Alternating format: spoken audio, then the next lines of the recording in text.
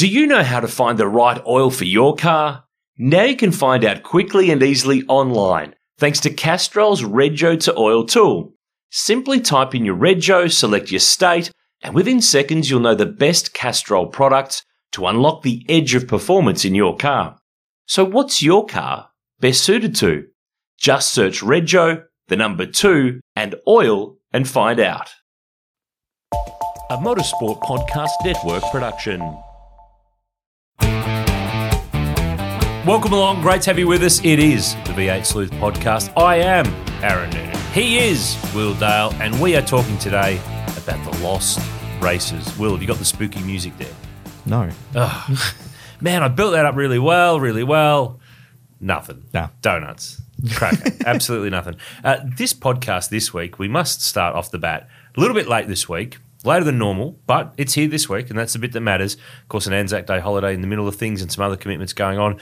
But this is the Lost Races episode. And this was really prompted by our last get-together on the podcast, basically. We got a question. Did we get a question from a listener from the last podcast, or did we just naturally start talking about this? I never can remember. Yeah, same, unfortunately. Apologies if there was a listener question that prompted this, but we remembered the chat about it and we enjoyed it, so we figured we'd talk about it a bit more. And the more that we dug and the more that we asked you, our listeners and our Facebook followers, of some of the races that and there's probably a couple of different categories to cover off here. These are the hidden gems. Some of them were never covered on television. Some of them were but have never been seen since. And some of them haven't been seen for a very long time, and there's questions whether any vision actually exists of what are some of the best races, some of the pieces of our history that are unknown, lost forever, maybe tucked away in a vault. Who knows? Fingers crossed, hopefully. Let's hope they're somewhere. Well, you never know. And I guess there's a difference in some of this too, whether there's the available broadcast quality vision or there's someone's got a VHS copy of it or a beta copy or whatever they might have from back in the day. The two things are a little bit different. So we're going to put all that together in this episode of the pod and cover off some of the really interesting parts of racing history in Australia that, well, you can't see. You can only read about some of these. But hopefully this might prompt some people to go digging through their cupboards and talking to their uncles, fathers, sisters, brothers, mums, uncle, or whoever to try to come up with some of this stuff. But we got some great suggestions this week on Facebook that really added to some of the notes that we already had. And I think that the first one we've got to start with here on Lost Races feels like a whole series could develop out of this. It could go anywhere. Is what is labelled perhaps the greatest touring car race in the history of this country. 1972, Australian Touring Car Championship at Bathurst between Alan Moffat in the mighty Coke Mustang and Pete Gagan in the Super Falcon. Now, the only vision I've ever seen of this is I think it's silent home video that was released by autopix.com.au by the late David Blanche some years ago now. That's all I've ever seen. And I don't think that race was covered on television from memory. I can't imagine it would have been, because you think that was part of – you think about where the Australian Touring Car Championship was in terms of prominence at that point. I mean, sure, the Bathurst 500 as it was then was televised, but that was a big thing with Channel 7, and it was only really had, 5-6 trackside cameras, and it was an all-day thing, whereas this was a comparatively very short race that was part of a bigger meeting.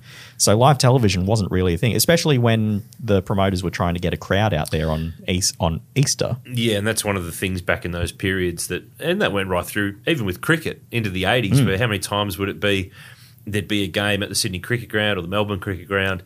Local blackout. If you lived there, you couldn't watch it because they were trying to encourage you to go because they felt that the impact would be that if you could watch it on telly, you just wouldn't pay for a ticket and go along and watch. So, like even till recent years, that was the same for the Indy 500. You couldn't watch it live if you were in Indianapolis. I remember I've been to the 500 twice, and I can't remember which of the times. I think it was the first time I'd been, which was 2009, sitting in a diner on the Sunday night with some Aussie friends, and everyone was craned on watching the replay. And my natural reaction was, oh, yeah, the replay's on. And then I went, oh, no, this is the first time so many people have seen this because that's how it is here. It's very different. But that's an iconic race, that 72 Bathurst one, with two of the superstar cars and drivers of that whole era of the sport.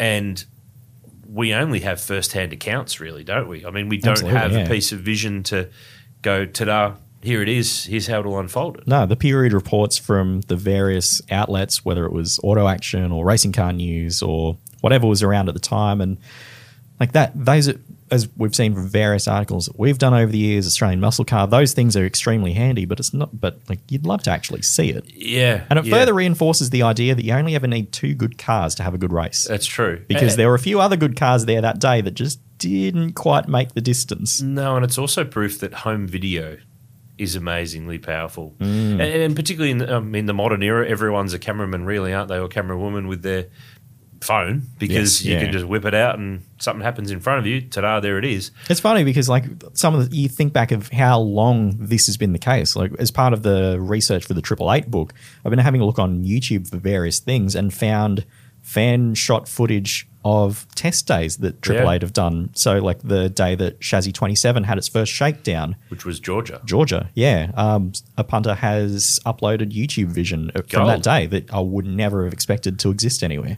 Because we're doing this the week of the Perth Super Sprint at carco.com.au Raceway. Yes. This time of year every year, when Perth comes around, which obviously we had a couple of years where there wasn't a Perth, the Carl Reindler incident gets replayed and my terrible voice gets wheeled out over the top of that vision. It was worse for Carl than it was for you. Yeah, that's true. But I've seen some YouTube fan vision and it captures it more rawly because you hear the reaction from the crowd of that, and then the get him out, because the thing's on fire and the fireys are turning up and the crews are jumping the fence. So you get this extra angle that you just don't get through a broadcast, and the broadcast is kind of the one lens that pretty much we all have on it. Yeah. Whether it's from what you saw on the day or what you remember in your brain or what the tape shows in the aftermath. So there's another pivotal one actually that's popped up too that one of our readers suggested, and it's a weird one because I've seen vision of the era before and after this, but somehow this one's fallen through the cracks for some reason. The 77 Hang 10 400 at Sandown. Debut of the A9X Tirana. Peter Brock wins, Bill Patterson Racing, the blue number 25 car. I've seen vision of the 76 Sandown Enduro. It was released by Chevron, ABC Vision, on those classic Australian touring car races DVD, what were they, 10-odd years ago. Yeah. They also released highlights of the 78 Sandown Hang 10 race that Brock won in the A9X. Off the back of the Australian Grand Prix being held on the same day. But I've never seen a Skerrick one single frame of the 77 Sandown race. That's fascinating. As you said, like that's the debut of the A9X. I mean, that was also one of the first races of that iconic Marlboro Holden dealer livery where they swapped to the big chevrons on the front and the rear to make that's a fair point. I've never really stopped to think about that. I've never seen any vision. That's really interesting. I would be gobsmacked. And the other thing is, from dealings with Chevron and John Kittle and the guys there with releasing DVDs over the years, one of the things was with the ABC that there's probably more motorsport stuff in their vault, but it's not labelled well. Yes. And I think we've talked about this before. So that could sit there somewhere on a shelf at the ABC. Because it was broadcast. I'm looking currently at the TV guide I love when you look September 11, Sunday, 1977. They actually cut to they cut to Sandown live twice. So they showed whatever the Formula 5000 race was that preceded it. It wasn't the Australian Grand Prix that year. Don't know whether it was part of the Australian Drivers' Championship off the top of my head. So they cut to that live at midday for an hour. Then this is the ABC. This is the ABC. Yeah. Off the back of Divine Service from the Salvation Army Citadel in Hobart, Tasmania. How long did that go for? That went for an hour. Okay. So at 1 p.m, after the F5000 race was done, they showed a repeat of Four Corners from that week. And then at 1:55, Australian Beautiful Gardens, Water and Stone, which was also a repeat. But then at 2:25, they cut to Motor Racing 77 live from Sandown. So do you reckon that's surely? Like what else? Start? What else could it be? Does it mean that the race has started by that point? We'd have to look at the program. But I would dare say How long that did it run for? It ran until 5:05 when it was followed by a program called Yak. Whatever that is. Lots of chat Yak, or spewing? well, not much chat. It was 10 minutes. Oh, Yak okay. into banana splits into countdown. What a combo. Right.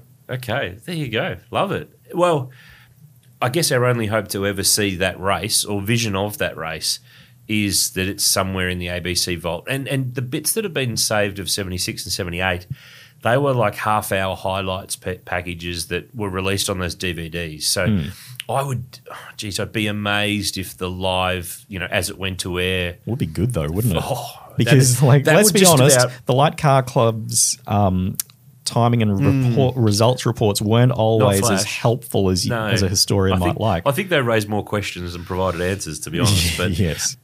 I think if we were to do our top 5 lost races what we're going to talk about in this pod, that's a contender. That's in the top absolutely. 5. Maybe top 3. We talk about stuff that has mysteriously maybe lurking in an archive somewhere that we don't even know about. Talk about highlights packages of the 70s of the other Hang 10 400s on the either side of that year. Last year, when Channel 7 did their Bathurst channel on the 7 Plus app, and a 1-hour highlights pack of the 1963 Armstrong 500 appeared. Was it an hour or was it half an hour? Or half hour. Any of it, really. Yeah. And it was actual... It was the race telecast vision. Yeah. It wasn't a compiled, cut it together, voice over it. Like we've seen. Yeah. Like it's more commonly seen. Yeah. And all of my years of digging through the 7 Vault to do the 7 Sport Magic Moments DVDs, to do the Shannon's Legends series, V8 Extra, I never came across it. And I would have gone, and I've got tape code files and logs and all sorts of stuff. And I nearly fell over when I saw that because I had not seen that. And it was, I think they had 4 cameras for that first Bathurst in 63. And it's half an hour taken from the race telecast all put together. And clearly that would have been shown, and you can get your TV guide out another day, that would have been shown in the aftermath, whether it was the next, because it was quite It was common shown that night. Either that night. It was 100% shown that night. And they did that. They actually did that for for quite a few years. For quite a few years they did that. And then in the 70s particularly too, maybe they were doing it in the 60s, that they would run that the next week as well, the next weekend. So, and that's where some of those Bathurst highlights that we've released on DVD over the years, 72, 73, some of that stuff, that's come from those. And you actually hear on one of those early ones, maybe it's 74 or thereabouts, Mike Raymond is actually the voice who kind of does the intro link pieces still a couple of years before he ends up part of the Channel 7 Bathurst telecast team. So this is just amazing history. And when you compare, I wonder sometimes whether Australian motorsport's done a fair, poor, average, good, great job of its history and its visual history. When you compare it to AFL, NRL, tennis, cricket, I'd say it's poor. And it's probably come from the fact that it's been so splintered. Yeah. Different networks holding rights, different entities running the sport. Whereas if you look now, I'm pretty sure that when you see cricket on Fox or 7, they have use of that old Channel 9 vision because of Cricket Australia. Has gone and bought it. Yeah, and the AFL did a good job of this. They had their 100th anniversary in, I think it was 96, I think. They had a centenary season. Yeah. They made a doco. They did all sorts of cool stuff. But one of the big things that they did was that they formed what was called AFL Films. And it was run by David Barham, who was the head of sport at Channel 10 for a long time, and he's now the president of the Essendon Football Club in the AFL here in Melbourne. So they went out there and grabbed and sought to find as much vision and as many things that were lying around, not nailed down, that they could build this archive for the AFL from. And we've got this situation where there's probably 3 distinct pools for Australian racing. You've got the 7 archive, which is predominantly Bathurst, but Touring Car Championship for 10 years or whatever it was, plus other miscellaneous bits. You've got Supercars who own everything that they broadcast from 97 onwards, whether it was on 10, 7, Fox, that's all, isn't it? Yeah. Yes. Yeah. So that's theirs all the way through. And then you've got the ABC with a lot of that early Vault stuff. And there's a lot of the stuff that's lying around that we might have copies of, our listeners might have on various videos and places, that master copies don't exist with those networks, but they're still around. They're still a thing. So they're probably the 3 big pillars, but they're not together, and I can't see them ever fully being together. I mean, it's good that while 7 have rights to Supercars, those 2 pools kind of connect, but I think there's still a lot of other stuff out there and around there. It's just a case of knowing where to look between the cracks. Exactly. You think about what the way AFL, NRL have been able to have footage to go back and try and get. Yeah. They were majority sports in a major market, so there were large amounts of people who, if they couldn't be at the game, wanted to watch it, and there was public interest and ad dollars there to be got by TV networks in airing this stuff. So it does exist. Whereas with motorsport back in that earlier era of even as late as the 1980s, there was no guarantee that these races would draw enough ratings to be to justify as being televised, especially when you compare televising a motor race compared to televising a football field. Oh, massive more expense, massive more everything. Covering a football ground versus covering a X amount of kilometre racetrack is a whole nother thing. And a lot of our listeners are wondering, well, why didn't they keep these tapes? Why didn't they just keep them? Well, they took up room and they were stock. So quite often, tapes were recorded over. Yeah. Because it was quite valuable. So they needed to reuse them rather than, no, just tuck that away, grab another one. Well, that's budget. That's money that... Yeah. That's why large chunks of Doctor Who got taped over, isn't it? Yeah, the master exactly tapes. Right. Exactly. And there's a common story, and we've had it raised by some of our podcast listeners and our sleuth readers. Yeah, it's true. There was a chunk of Channel 7 archive material that was turfed, and it became landfill for the tennis courts for Homebush. That is true. That is fact. Wow. But exactly what was under there and what was thrown, we're not really sure. But I have to I don't presume, think anyone ever really documents garbage. No, but I would what they have, consider garbage, I should say. I would have to presume that there may have been full or much more complete Bathurst Enduros from the 60s through to the mid-70s that might have got the turf. So, which would... well, it's always felt like one of those minor miracles of someone who loves watching old motorsport that anything from that era, from 76 onwards, could have been released in anything close to a full race. Like to be able to watch, what do you call it, 90% of the 77 race? Yeah.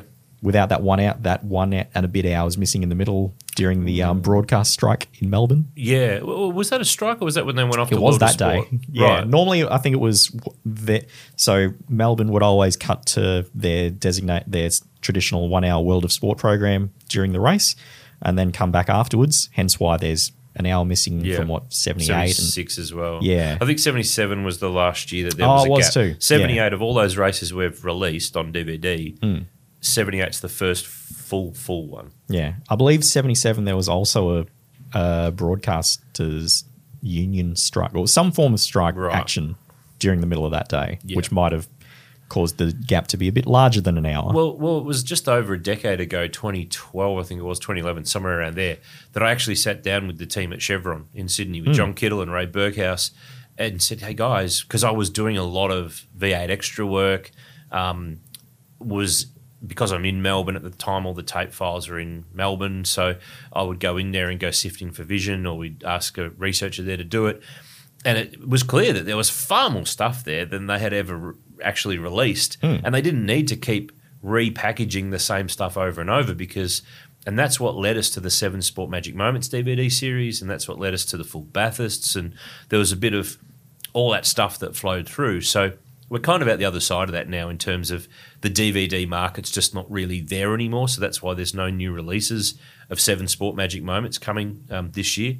But I still think that there's and this podcast will prove it, and the feedback that will come from this podcast and the other suggestions and the other races and the other things that people want to talk about will prove that there's plenty of interest out there in some of that stuff that's no longer around. So we will sleuth, we will find. I think we mentioned this on the pod. Maybe this helped prompt us last week. The Oran Park Enduros, the 88 Pepsi 250. Yes. Which was the one that Peter Brock and Jim Richards won in the Mobile.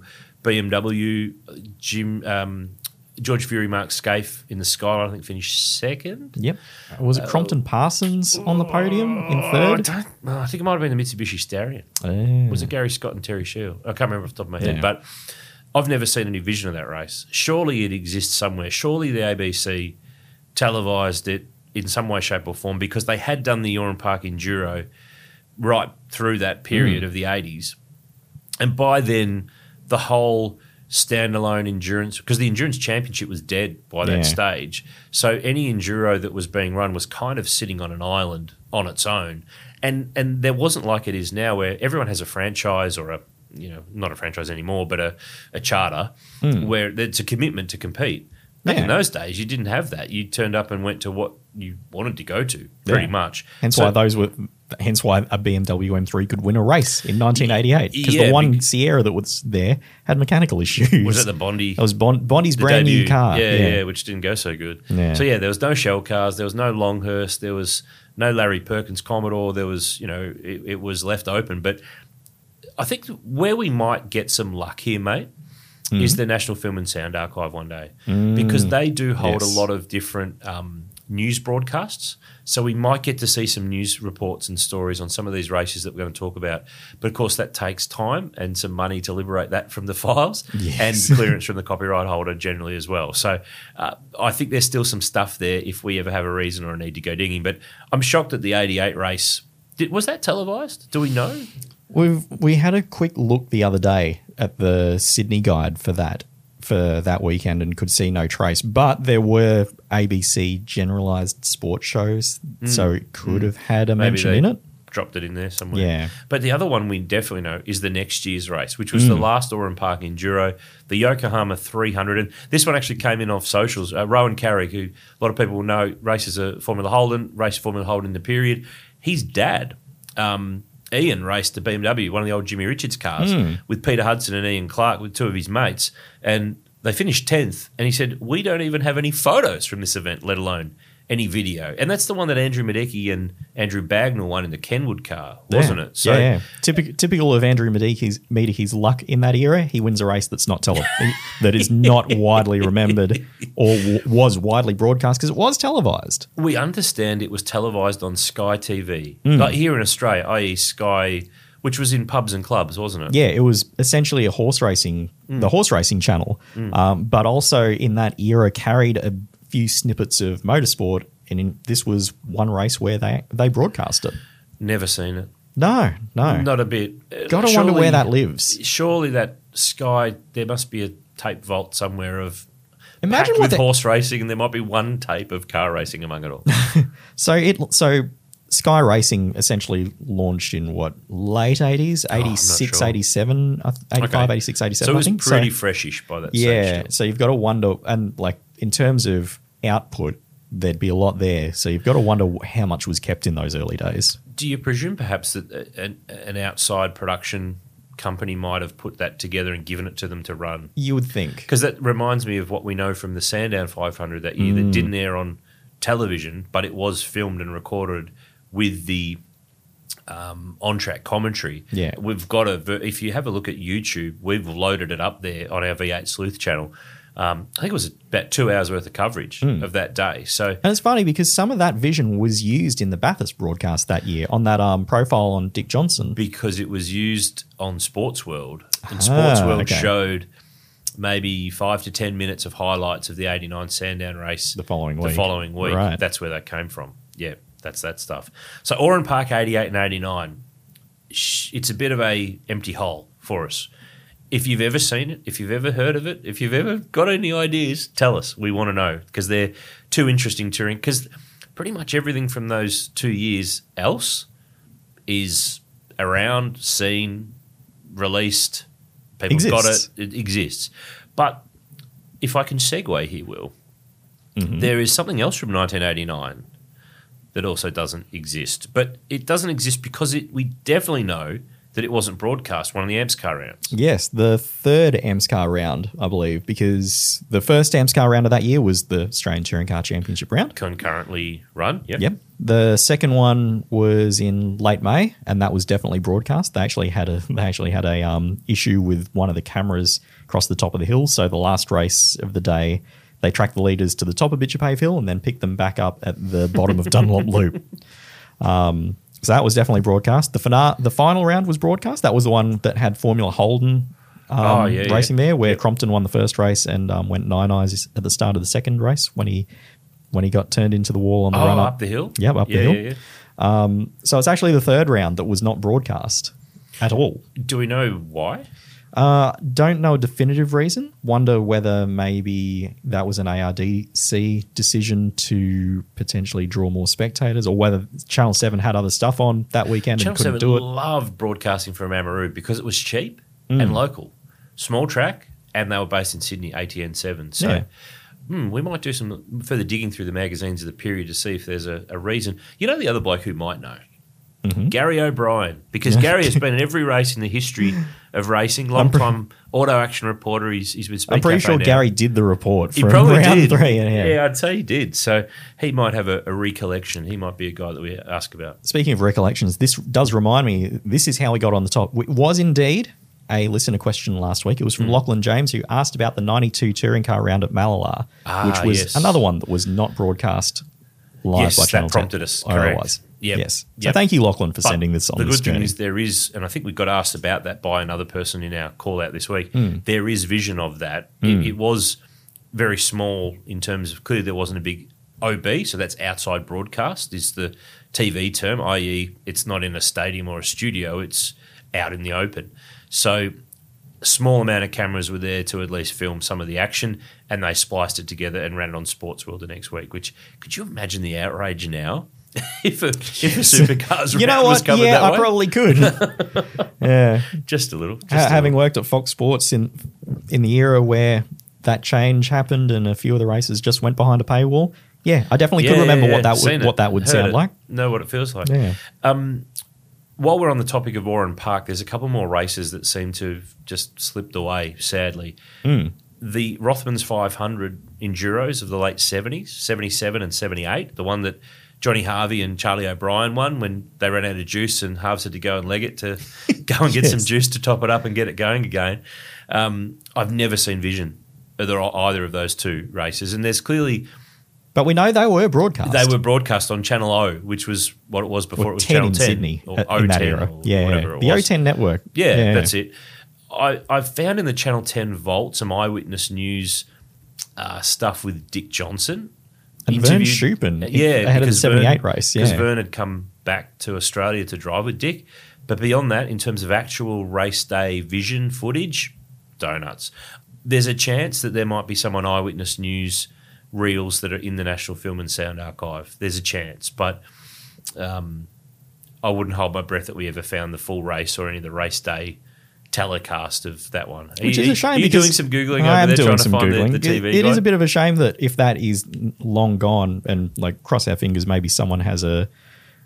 I was going to say it's pre-VHS or even Betamax era, isn't it? So it's contingent on finding the actual tapes. It would be very, very rare to find anyone who had a home video recorder at that stage, because the growth and rise of VHS really wasn't until the early 80s. So anything that's in the 70s is kind of going to fall into the cracks a little bit there. But I guess what it would take, it would take someone who, whether they were working for the track or the promoter or the sponsor, who got given a copy of the tape in the aftermath and it's sitting in a box somewhere, like a pneumatic tape, which we've saved a lot of stuff from those old tapes in previous years. All the old Amaroo Amps car races of 79, early CRC 80s. 300, the one where Dick Johnson's original True Blue Falcon made its race debut. Yep, all that stuff. So that's probably all we can hope for with trying to find those races. We'll sincerely hope that someone has the 6-hour coverage of the 77 Rothmans 500.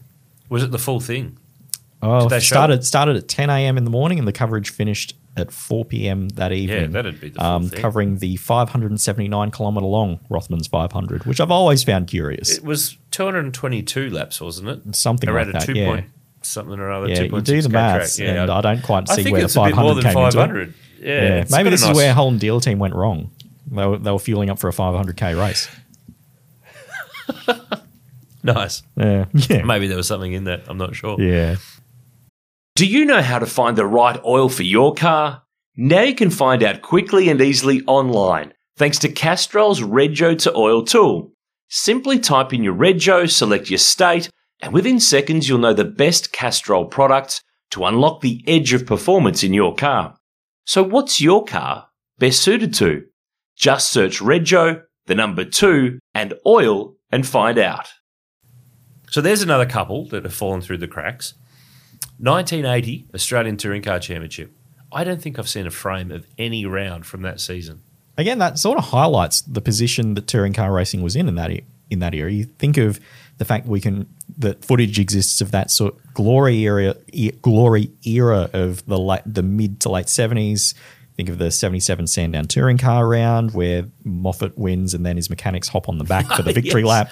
Yep, that's been released, hasn't it? Yes, yeah. And even stuff from 79, like the final round at Oran Park, Adelaide International Raceway, footage of... I've seen that. Yes. I've got a copy of that. And I have a copy of Sandown and I have a copy of Wanneroo from 79. And this is the thing. These things exist in some way, shape or form. But 80, like after... Nothing. No, nothing. Looked back at the TV guide of the era, there's no mention of it on any of the channels. The only thing I found was that the ABC did 1 hour of Simmons Plains, which was the opening round of 1980. That's all I could find in any of the old TV guides. And when we're talking about these, they're available online through, where are they available? State Library Victoria, and you can look them all up. They're all there from the old newspapers from back in the day. So that gives us a really great period source to be able to research some of this stuff. But that's all I've been able to find. It kind of tallies because of what Dick Johnson says about, I watched the first round of that year and Gary Wilmington was actually doing a good job in that XD at Simmons Plains. That's why I watched it. Yeah, exactly. It's not something that's been conflated in the memory over all these years. It is historically accurate. True, totally true. And the other part to it all is that it wasn't uniform like it is now. So individual tracks had their own promoters. They did their own thing. In some cases, their own TV deals. It wasn't like the championship rights were sold to a network and then the network just covered it all, as was the case with Seven later on. It was a bit haphazard. It was a bit here, there, and everywhere. It's like when ABC started, effectively, it wasn't a set deal. It was what them as a national broadcaster going, this is something of public interest and worth our time. Yeah, exactly. And while we think too of just going back to Oran Park a little bit, 73 Touring Car Championship round, I think it was broadcast by Channel 9 in Sydney at the time. Correct. I think we've talked about this before. Yeah, Oran Park had done a deal. Of course, the great promoter there, Alan Horsley, they'd done a deal with Channel 9 to broadcast some of their racing. I've never seen any of it. No, because that's the story. Isn't that one of the stories that Alan Moffat tells about John Smales approaching him on the grid? On the grid? Or it's John Smales that tells the story of approaching Alan Moffat on the grid and being told in 2 very short words what he could do. Because it was on... Did it start with F and end with off? It certainly ended, yes. Yeah. Got to wonder if that race was live. Oh, that would have been a cracker. Yeah. That would have been a cracker. Channel 9's vault intrigues me because I do know from brief chats over the journey that there's some stuff there, some stuff that's not. The Triple Challenges, gone. Gone, really? They don't have them. That's fascinating. Because we wanted to release them on Chevron DVDs in the previous years, but they don't have broadcast tapes of those events. Obviously, they're around, they're online, people have loaded them on YouTube and people have got them at home on DVD or VHS. But is their archive, I presume it probably is by now, but is their archive centralised or is there regional affiliates? I haven't had any contact there for a long time. So I'd be interested because we did get the Brock Classic. We released that on DVD. And the Nissan 500? Yep, 1990. Yeah. That was out on a standalone DVD title, which you can get from our online shop, by the way, superstore.v8sleuth.com.au. We've got a whole pile of DVDs available there for your classic motorsport fix. And that 90 race is a cracker. Yeah, it was great. I remember watching that on the day. But I'm intrigued to know what else Channel 9 may have, because apart from their current involvement with the Stan Sport coverage of the ARG stuff, the Speed Series, Nine's motorsport history has always really been about the international categories, about the Formula One coverage and obviously the Australian race, the World Motorcycle Grand Prix, IndyCar racing and the local races of those. But they didn't really cover the domestic scene very much in terms of rights holders. Remember, though, that they did show the Australian Drivers' Championship Open Wheelers, 1990, I think it was. Yeah. And it was a unique situation because, and we're sidetracking here very quickly, 1990... Sandown 500 is telecast in a highlights package on ABC, but the Formula Holden or Brabham or whatever it was race at that stage was on Channel 9 earlier that day. So they put up and pulled down the signage at the last corner in front of where we were standing, depending on which TV was going to be on for what race. That sort of stuff you'd never see these days. But even that was a deal, that the Formula Holden deal, Brabham deal for 9 only kicked in halfway through the season because the early season races were shown on 7 whenever they were on a touring car. Yeah. At a touring car round. Yeah, that's right. Good point. I'm sure there's plenty of open wheeler fans out there who, I think we're sort of a bit more focused, obviously, on touring cars racing, but open wheeler racing over the years, there's so much vision around that has just gone to God or never been kept. Or there's all sorts of old movie tone type newses of 70s open wheeler racing in Australia and stuff like that does float around. But again, it costs money and time to liberate this stuff, and you've got to be able to clear it to use it if you want to use it like commercially or to release it or whatever you want to do. One of the ones that's fallen through the cracks, we talked Amps Car before. Remember when they revived the Amps Car series in 97 for V8 privateers? Much to Tony Cochrane's annoyance. Oh, yeah, he was a big fan. Yeah. Ran on a Goodyear controlled tyre. Melrose won the championship. And it was actually covered by Channel 7, but the shows were produced by AVE in Sydney, who have been around for a long time and doing Speed Series stuff again this year. And they did pro-car stuff for years. They've done all sorts of motorsport coverage. And they started by running, I'm pretty sure they were half-hour or maybe 1 hour programs showing late at night on a midweek, like a midnight on a Wednesday of these Amps Car standalone rounds. But the last round of that series was at Eastern Creek, and I think it was like early December. Yeah. And by that stage, I think the momentum had, I think there was maybe 6 or 7 cars, and it all started to peter out a little bit. I don't think there was ever any vision captured of that round because I don't think it was broadcast. No, that would make a lot of sense. So the very last Amps Car round, because it only ran for that one season, it had been dead for, 4 years since 93. Yeah. There's no vision. Wasn't Paul Wheel in that I think that was, yeah. He just got his hands on one of those old Tony Longhurst Falcons and had done a sports sedan round, I think, at Lakeside or something like that. And this was his first kind of national level touring car event per se. There's a bloke we've got to get on the pod. Yeah. He'd be a good chat. Yeah, totally.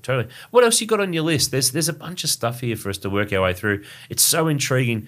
And I guess we can always focus in on it's kind of like looking at what you don't have versus what you do have. Yeah. We do have an amazing amount of motorsport history visually, but these are just the bits that have fallen through the cracks or that we want to find or that we are sad to have lost. But what else have you got? What else springs to mind? Well, one bit that hasn't fallen through the cracks that we know exactly how much we have of is the 87 Sandown Touring Car Championship round, which was supposed to be broadcast live, and small snippets of it were in a fashion.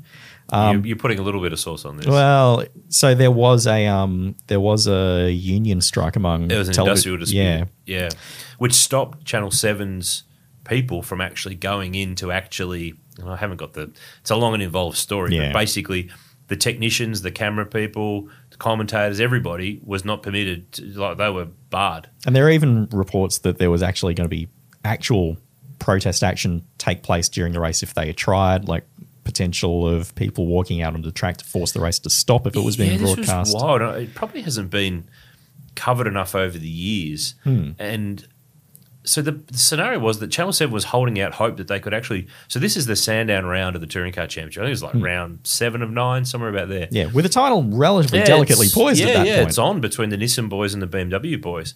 And it was one of those scenarios where they tried to get this thing to happen.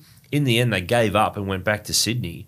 And Crompton and Raymond put together kind of a highlights of the season so far to fill the airtime on the Sunday afternoon. And I know there's vision around. We've got it somewhere here. There's Mike. There's Neil in the red jackets, clearly frustrated as hell. Yeah. And the view. Could you imagine if Jess Yates came on the air this weekend in Perth from the studio in Sydney and said, sorry, due to industrial disputation, we can't bring you the round this weekend. Here's the highlights of Newcastle and Albert Park. Oh my! That's the equivalent. That's what happened. And then just as one of the races is about to finish, we've managed to get the footage from one of the race cam units out. So they put a chopper up overhead to just beam it out. And I think they were sort of getting told through their earpieces that, yes, and we're just hearing word that George Fury's moved over for Glenn Seaton to take the lead and take the win and the maximum points. But I think there was a funny story early in that weekend that they were trying to direct one of their race cams from a van parked outside the track. Yeah. And of course, in those days, the race cams were beamed up to the helicopters and back, and the system was pretty well known. And you remember that Gricey was a regular race cam driver for Channel 7. That was the first round where I think he rolled out in that burnt orange Bob Jane orange colours. Commodore, and it had been white earlier in the year. So they were pointing. They thought they were pointing their. They were aiming at this white Commodore driving around Sandown. It wasn't Alan Grice's car though. They were beaming at them. They were like, "Gee, picture's a bit fuzzy. It's not quite right." It's because they were pointing at the wrong car. So that's why that all went down. But yeah, there is vision though. Yeah. Of 87. Now, and this one, Luke Blattman, who's a regular sleuth follower, he was onto this because he posted about this during the week, and I was going to bring it up. He said about Ken Sparks, the late great Ken Sparks, who used to attend a lot of the Touring Car Championship rounds and the other events with a cameraman, and he'd file reports for the old Wide World of Sports Channel 9 show.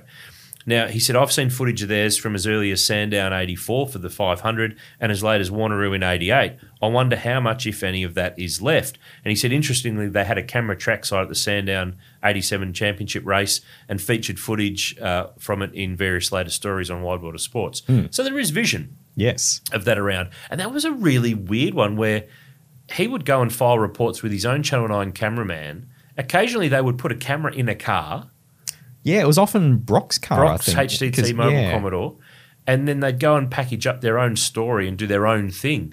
Was it Surfers 87 where Gary Scott in the team car had the Channel 7 race cam and Brock's VL had the Channel 9 camera in it? Yeah. How strange. Yeah. I mean, it's... these days, you just wouldn't even get in the gate. You wouldn't even try to get in the gate with another logo on you. So one of my first jobs in the industry, I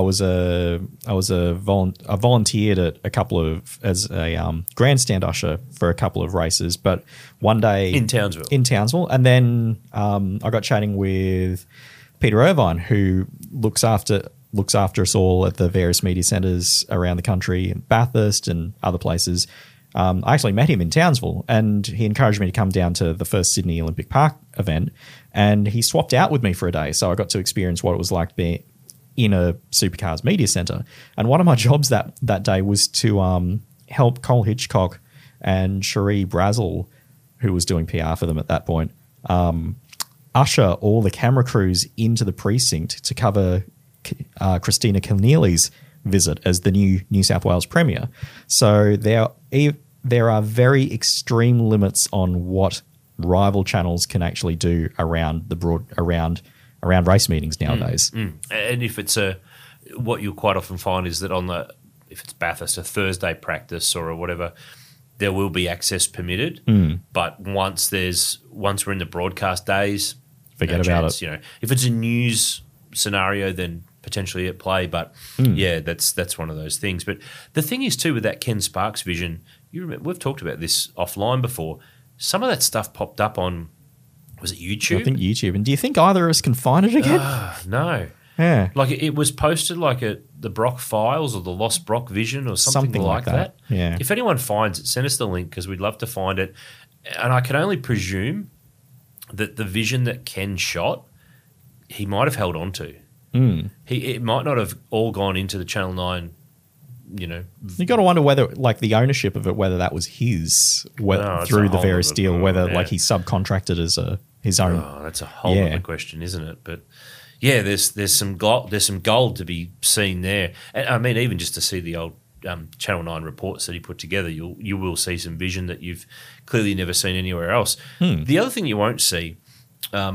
The 86 Surface Paradise touring car round. Now, it's around, seen the race on VHS video, but when I went to release that on DVD, the full race doesn't exist on broadcast tapes. And the same is the case with the 82 Castrol 400 at Sandown. One of the rare Sandown Enduros that Channel 7 showed in that period where I think the first half of that Sandown race is there, but the rest of it is just not there. Which is an absolute shame because it's the second half where all the spicy stuff happens. The Moffat and pit stop penalties and Grice and the podium after the race. That's like an iconic moment in our sport. One of my favourite photographs from our sport is the one taken from like looking at Alan Moffat's back as he's given the victory signs to the grandstand, and they're just booing him mercilessly.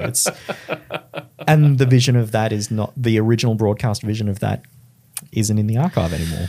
No, it might be in a 7 tape when it was used for something else somewhere else. Yeah. But the actual race day telecast doesn't seem to be around the second half. So he said with that 86 Surfers race, just to circle back a bit, so the full race doesn't exist. Does any of the support race stuff exist? I can't remember off the top of my head. The only reason I ask is because that's the race weekend where they did the Challenge of the Champions support race with, I think, 3 or 4 bike races and a couple of touring car races, where Jim Richards beat Greg Hansford, Mick Doohan and Kevin McGee and Michael Dowson in a motorbike race.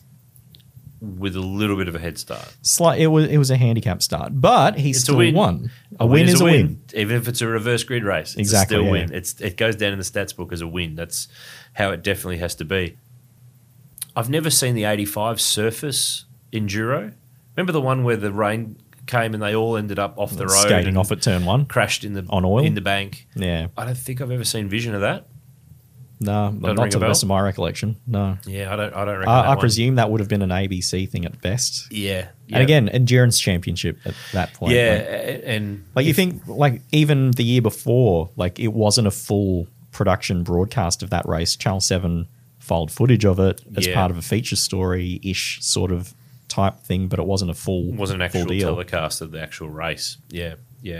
But they definitely did televise the 86 Surface Paradise Enduro. That was on Channel 7. But it took until only recently, the last few years, that I ever saw the actual telecast of that. And I think someone came across it on a VHS. But it might have only been shown in full into the Queensland market and highlights elsewhere, potentially, off the top of my head. Which we've seen with other Enduros of that era, like the Calder World Touring Car Round is an example of that. Yep, totally. When you think of big ticket events, 71 Championship Decider, Oran Park, doesn't exist. No, looked back at the various guides, and there's nothing obvious to suggest where it could have Jane been broadcast. And Moffat. Yeah, is this the one where the guy Valiant drove out on the track? That is the one. That would have been nice. Been nice. David Roberts is a regular poster to our Facebook page, and he's come up with some good stuff that I have to cover off while we're going.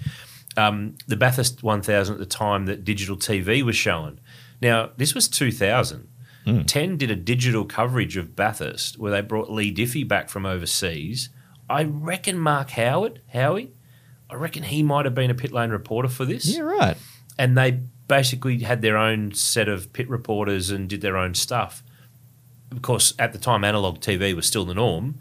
Digital was coming, and that was kind of 10's first rollout of it. Well, I still remember the show reel before proper HD channels started up in North Queensland. One of the show reels was a whole heap of footage from that 2000 Bathurst, especially in pit lane. It's amazing high definition footage. And I've never seen any of that broadcast. I've never seen or heard those blokes talking about that race because it was what was broadcast on 10 that we saw. Surely 10 would have, well, I shouldn't say surely, but you would think, given some of the other stuff that they've had of that era. They have done a very good job of keeping, when I was doing stuff for RPM and Channel 10 with the Supercars telecasts, what was that, 2018, 19, I think it was from memory. They did have, in that 10-year 97 to 06 period that they had done Supercars, they had in their files digitised pretty much all those rounds from back in those days. So there's a fair chance that stuff might have actually managed to exist. David also points out that there must have been a shed load of races in the 10 archive or the Channel O archive because they used to cover hill climbs. He mentioned the Rothmans 500s, which we talked about before. Heaps of events from Phillip Island, including those 500k enduros at the end of the year. So there are a bunch of those that are seemingly gone to God. But he said that there's a clip on YouTube, and I think I've seen this, of an historic meeting from Phillip Island, Peter Jansen commentating for Channel O. Right. So we might have to get on our bike and have a little bit of a looky-looky for that one. Yeah. No, that would be interesting. Jansen's commentary was always colourful. David, not a fan, though, of another commentator, though. He says that one should stay lost. Don't find it. This should stay in the lost files and the lost vault. Eddie Maguire's solo commentary effort on the Winton 300 in the mid-90s. I don't even remember that. So that was shown on Channel 10. I remember believe. that they used to show like a 1 hour highlights package something or along something those like that. lines. Yeah, They'd be good races to find. Well, apparently not. Well, not that one. Well, Dan. David's not a fan. We can run Yeah. a mute for you. But I do remember seeing the race that Stephen Richards and Melinda Price drove the GRM Pulsar. I feel like that's the same race. Oh, it might be. Okay. Do you remember the commentary? No, not at all. Maybe this is why. Maybe you've repressed it or just Maybe I've exercised it filed from away. the brain. Filed it away.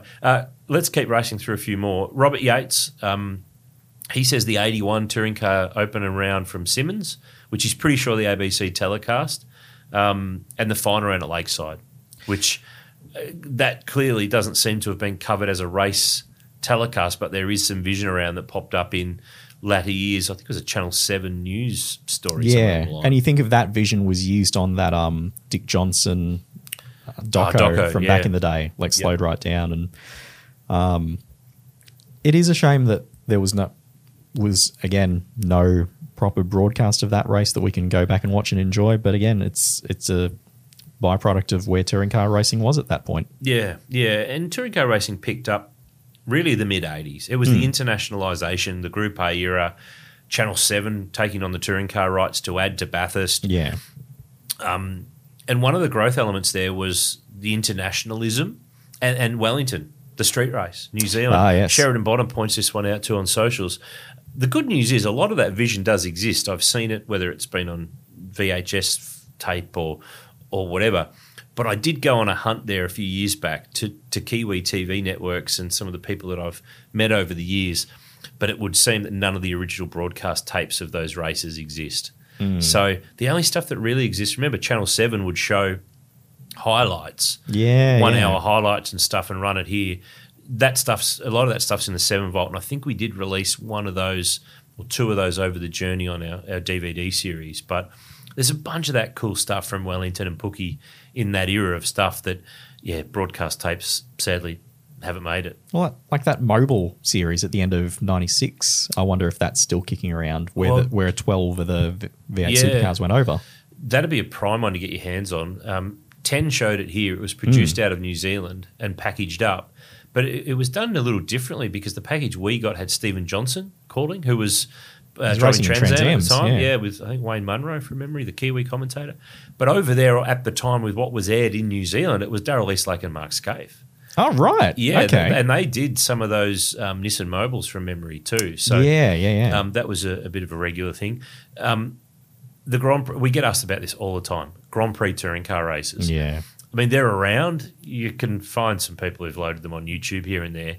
But Adelaide Grand Prix, Melbourne Grand Prix, it's all owned by Formula One management. So if you ever commercially to do anything with it, you'd have to go through them, even though the master tapes do exist at Channel 9. And they are not the owners of those tapes. Yeah. Technical, or the content on those tapes. Correct. And Mitch O'Brien, who's posted on Facebook, he's talked about that wet-dry race in 2005 that the two BOC Falcons, John Bowe, Brad Jones, had that 1-2 finish in. Yeah, you won't see any of that stuff again on TV or here or there purely because of rights issues. Yeah. So the actual tapes will be around, and they'll be around at the networks that covered those races generally, but they can't do anything with them. So that's a bit of a shame. Yeah, and it's one of those things where I guess we talked before about sporting bodies that have gone to a lot of trouble to acquire back old vision. FOM is one of those that has a massive stock of vision. They bought up those Brunswick Films Formula One docos of the 70s to bring them into their archive a while back now. But they've actually done a really good job of all of that. Couple just quickly to finish off. Andrew Wright says he used to have a copy of the Sandown 79 touring car round. Sadly lost now, it seems. Haven't seen it released anywhere. Correct, hasn't been released, but I know a bloke who's got a copy of that one just quietly that someone online might have hooked me up with. And the other one that Ollie Reese pointed out, which I'd forgotten about, this is not that old. Remember in the days of Darwin and then also with Perth, that the race one on Saturday, which generally that was happening in Darwin and was in Perth, you'd only ever see the highlights at the start of the Sunday telecast to roll into the Sunday races. You didn't get to see the whole Saturday race. So a lot of those races have just never been broadcast because I wonder if they were ever recorded and there's a tape at Channel 10 that's got the – I don't know whether they even bothered commentating them. They might have just shot them and then – That's the thing. Like if you were if you were cutting down, if you were creating a highlights pack, how do you know what the highlights are going to be unless you've already unless you're had all the cameramen broadcasting there. the full unless you're directing and producing it as though it's a full race and then cutting it down. You might not necessarily have commentators there, but to get all the other stuff, you kind of need all that other stuff in place to happen. Well, it took until 2006 for those Saturday races at Perth and Darwin to be shown, because remember that year 10 started showing the Saturday race that night after the AFL. Yeah, right. Okay. It took until then. Yeah. So that's why you won't see some of those Saturday races from some of those previous years at those rounds, where normally you'd had the 3 sprint races on Sunday, but with Darwin... was the Saturday Perth. race in Darwin in 04 the one where Scaife and Yes. Ambrose had each other off at the final last corner? Yeah, when Marcus made the dive bomb up the inside. That was in a race that wasn't televised in full. It was cut together, and you saw the highlights of it Sunday. Russell Ingles certainly saw the highlights of it. Yeah. Is that the one when he then sure did. Marcus in the next race? Yes, it was. Turn one? Yeah. Yes. Another one that Ollie mentioned too was Indy 99, race 1 with the V8 Supercars. So, of course, they were the support category for Champ Car, Kart, whatever they called it at the time. Is that a Friday race? Race 1? Yeah, I can't remember. Maybe. But yeah, there are some races from the V8 Supercar era that haven't been seen, that weren't broadcast per se, which, I'd forgotten about that one. So good spot, Ollie. That was a good one to add into the mix. So I think we've covered a whole pile there. What's your standout podium of things? If you said we could find all this, which of the 3 would you want most? Can I lump all the Bathursts in full as one? Pick a year. 72. 71. Okay. 71. And if it could be in high definition, that would be great. Not asking much. No. I really want that. Those Oran Park Enduros. Yeah. Especially those 500s. Those would be cool. Something different. Just something different. I mean, they were a big thing. The top teams, for the most part, were in it. They were big events. They were definitely big events. So there's a whole pile of really cool stuff there. So thanks for everyone for contributing too, because we got a great response on our Facebook post about this to lead into this episode. The lost races. Hopefully we find some of these in the future, and some of them emerge when we're not looking, because that's what happens. When you're not looking for something, you tend to find it. Like that 63 Bathurst 500 highlights package. It just turned up, when you landed go in our and laps. Start hunting and spending time and effort and energy, how often do you just not turn up what you're looking for? But the minute you're not looking for it, bang, there it goes. It appears. True. Always the last place you look. Exactly. Where's my keys? I've lost them. Damn. No. They're somewhere. around. Just quickly, we were a little bit late this week with this episode. We will have Repco Supercars Weekly later today. That's Friday to round out the week. Of course, Supercars in Perth this weekend as we record this one. Next week, Castrol Motorsport News Podcast back on Tuesday with the boys.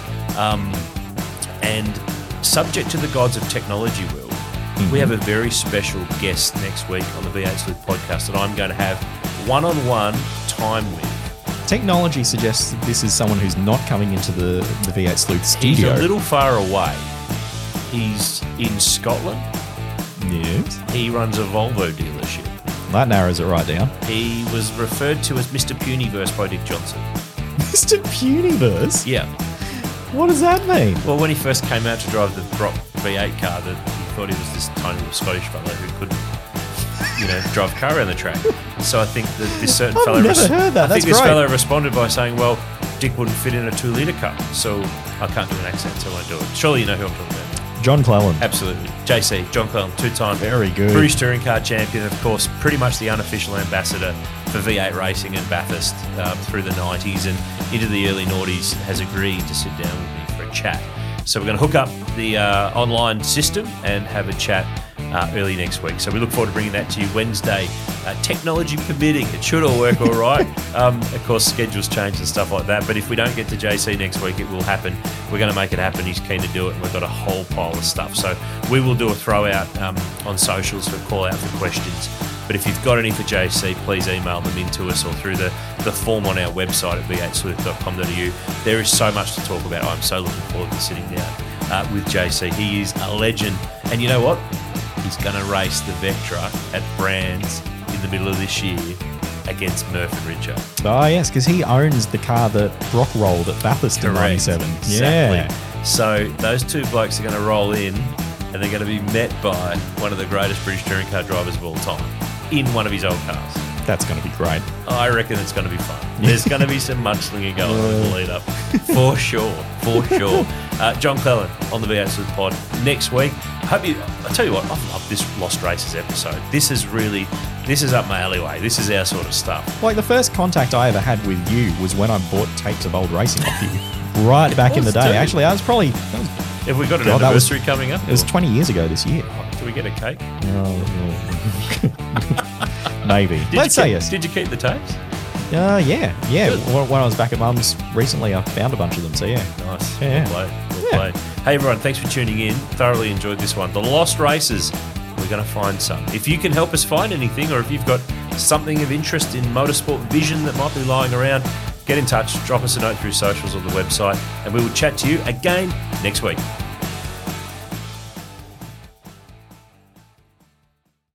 Do you know how to find the right oil for your car? Now you can find out quickly and easily online, thanks to Castrol's Rego to Oil tool. Simply type in your Rego, select your state, and within seconds you'll know the best Castrol products to unlock the edge of performance in your car. So what's your car best suited to? Just search Rego, the number 2, and oil and find out.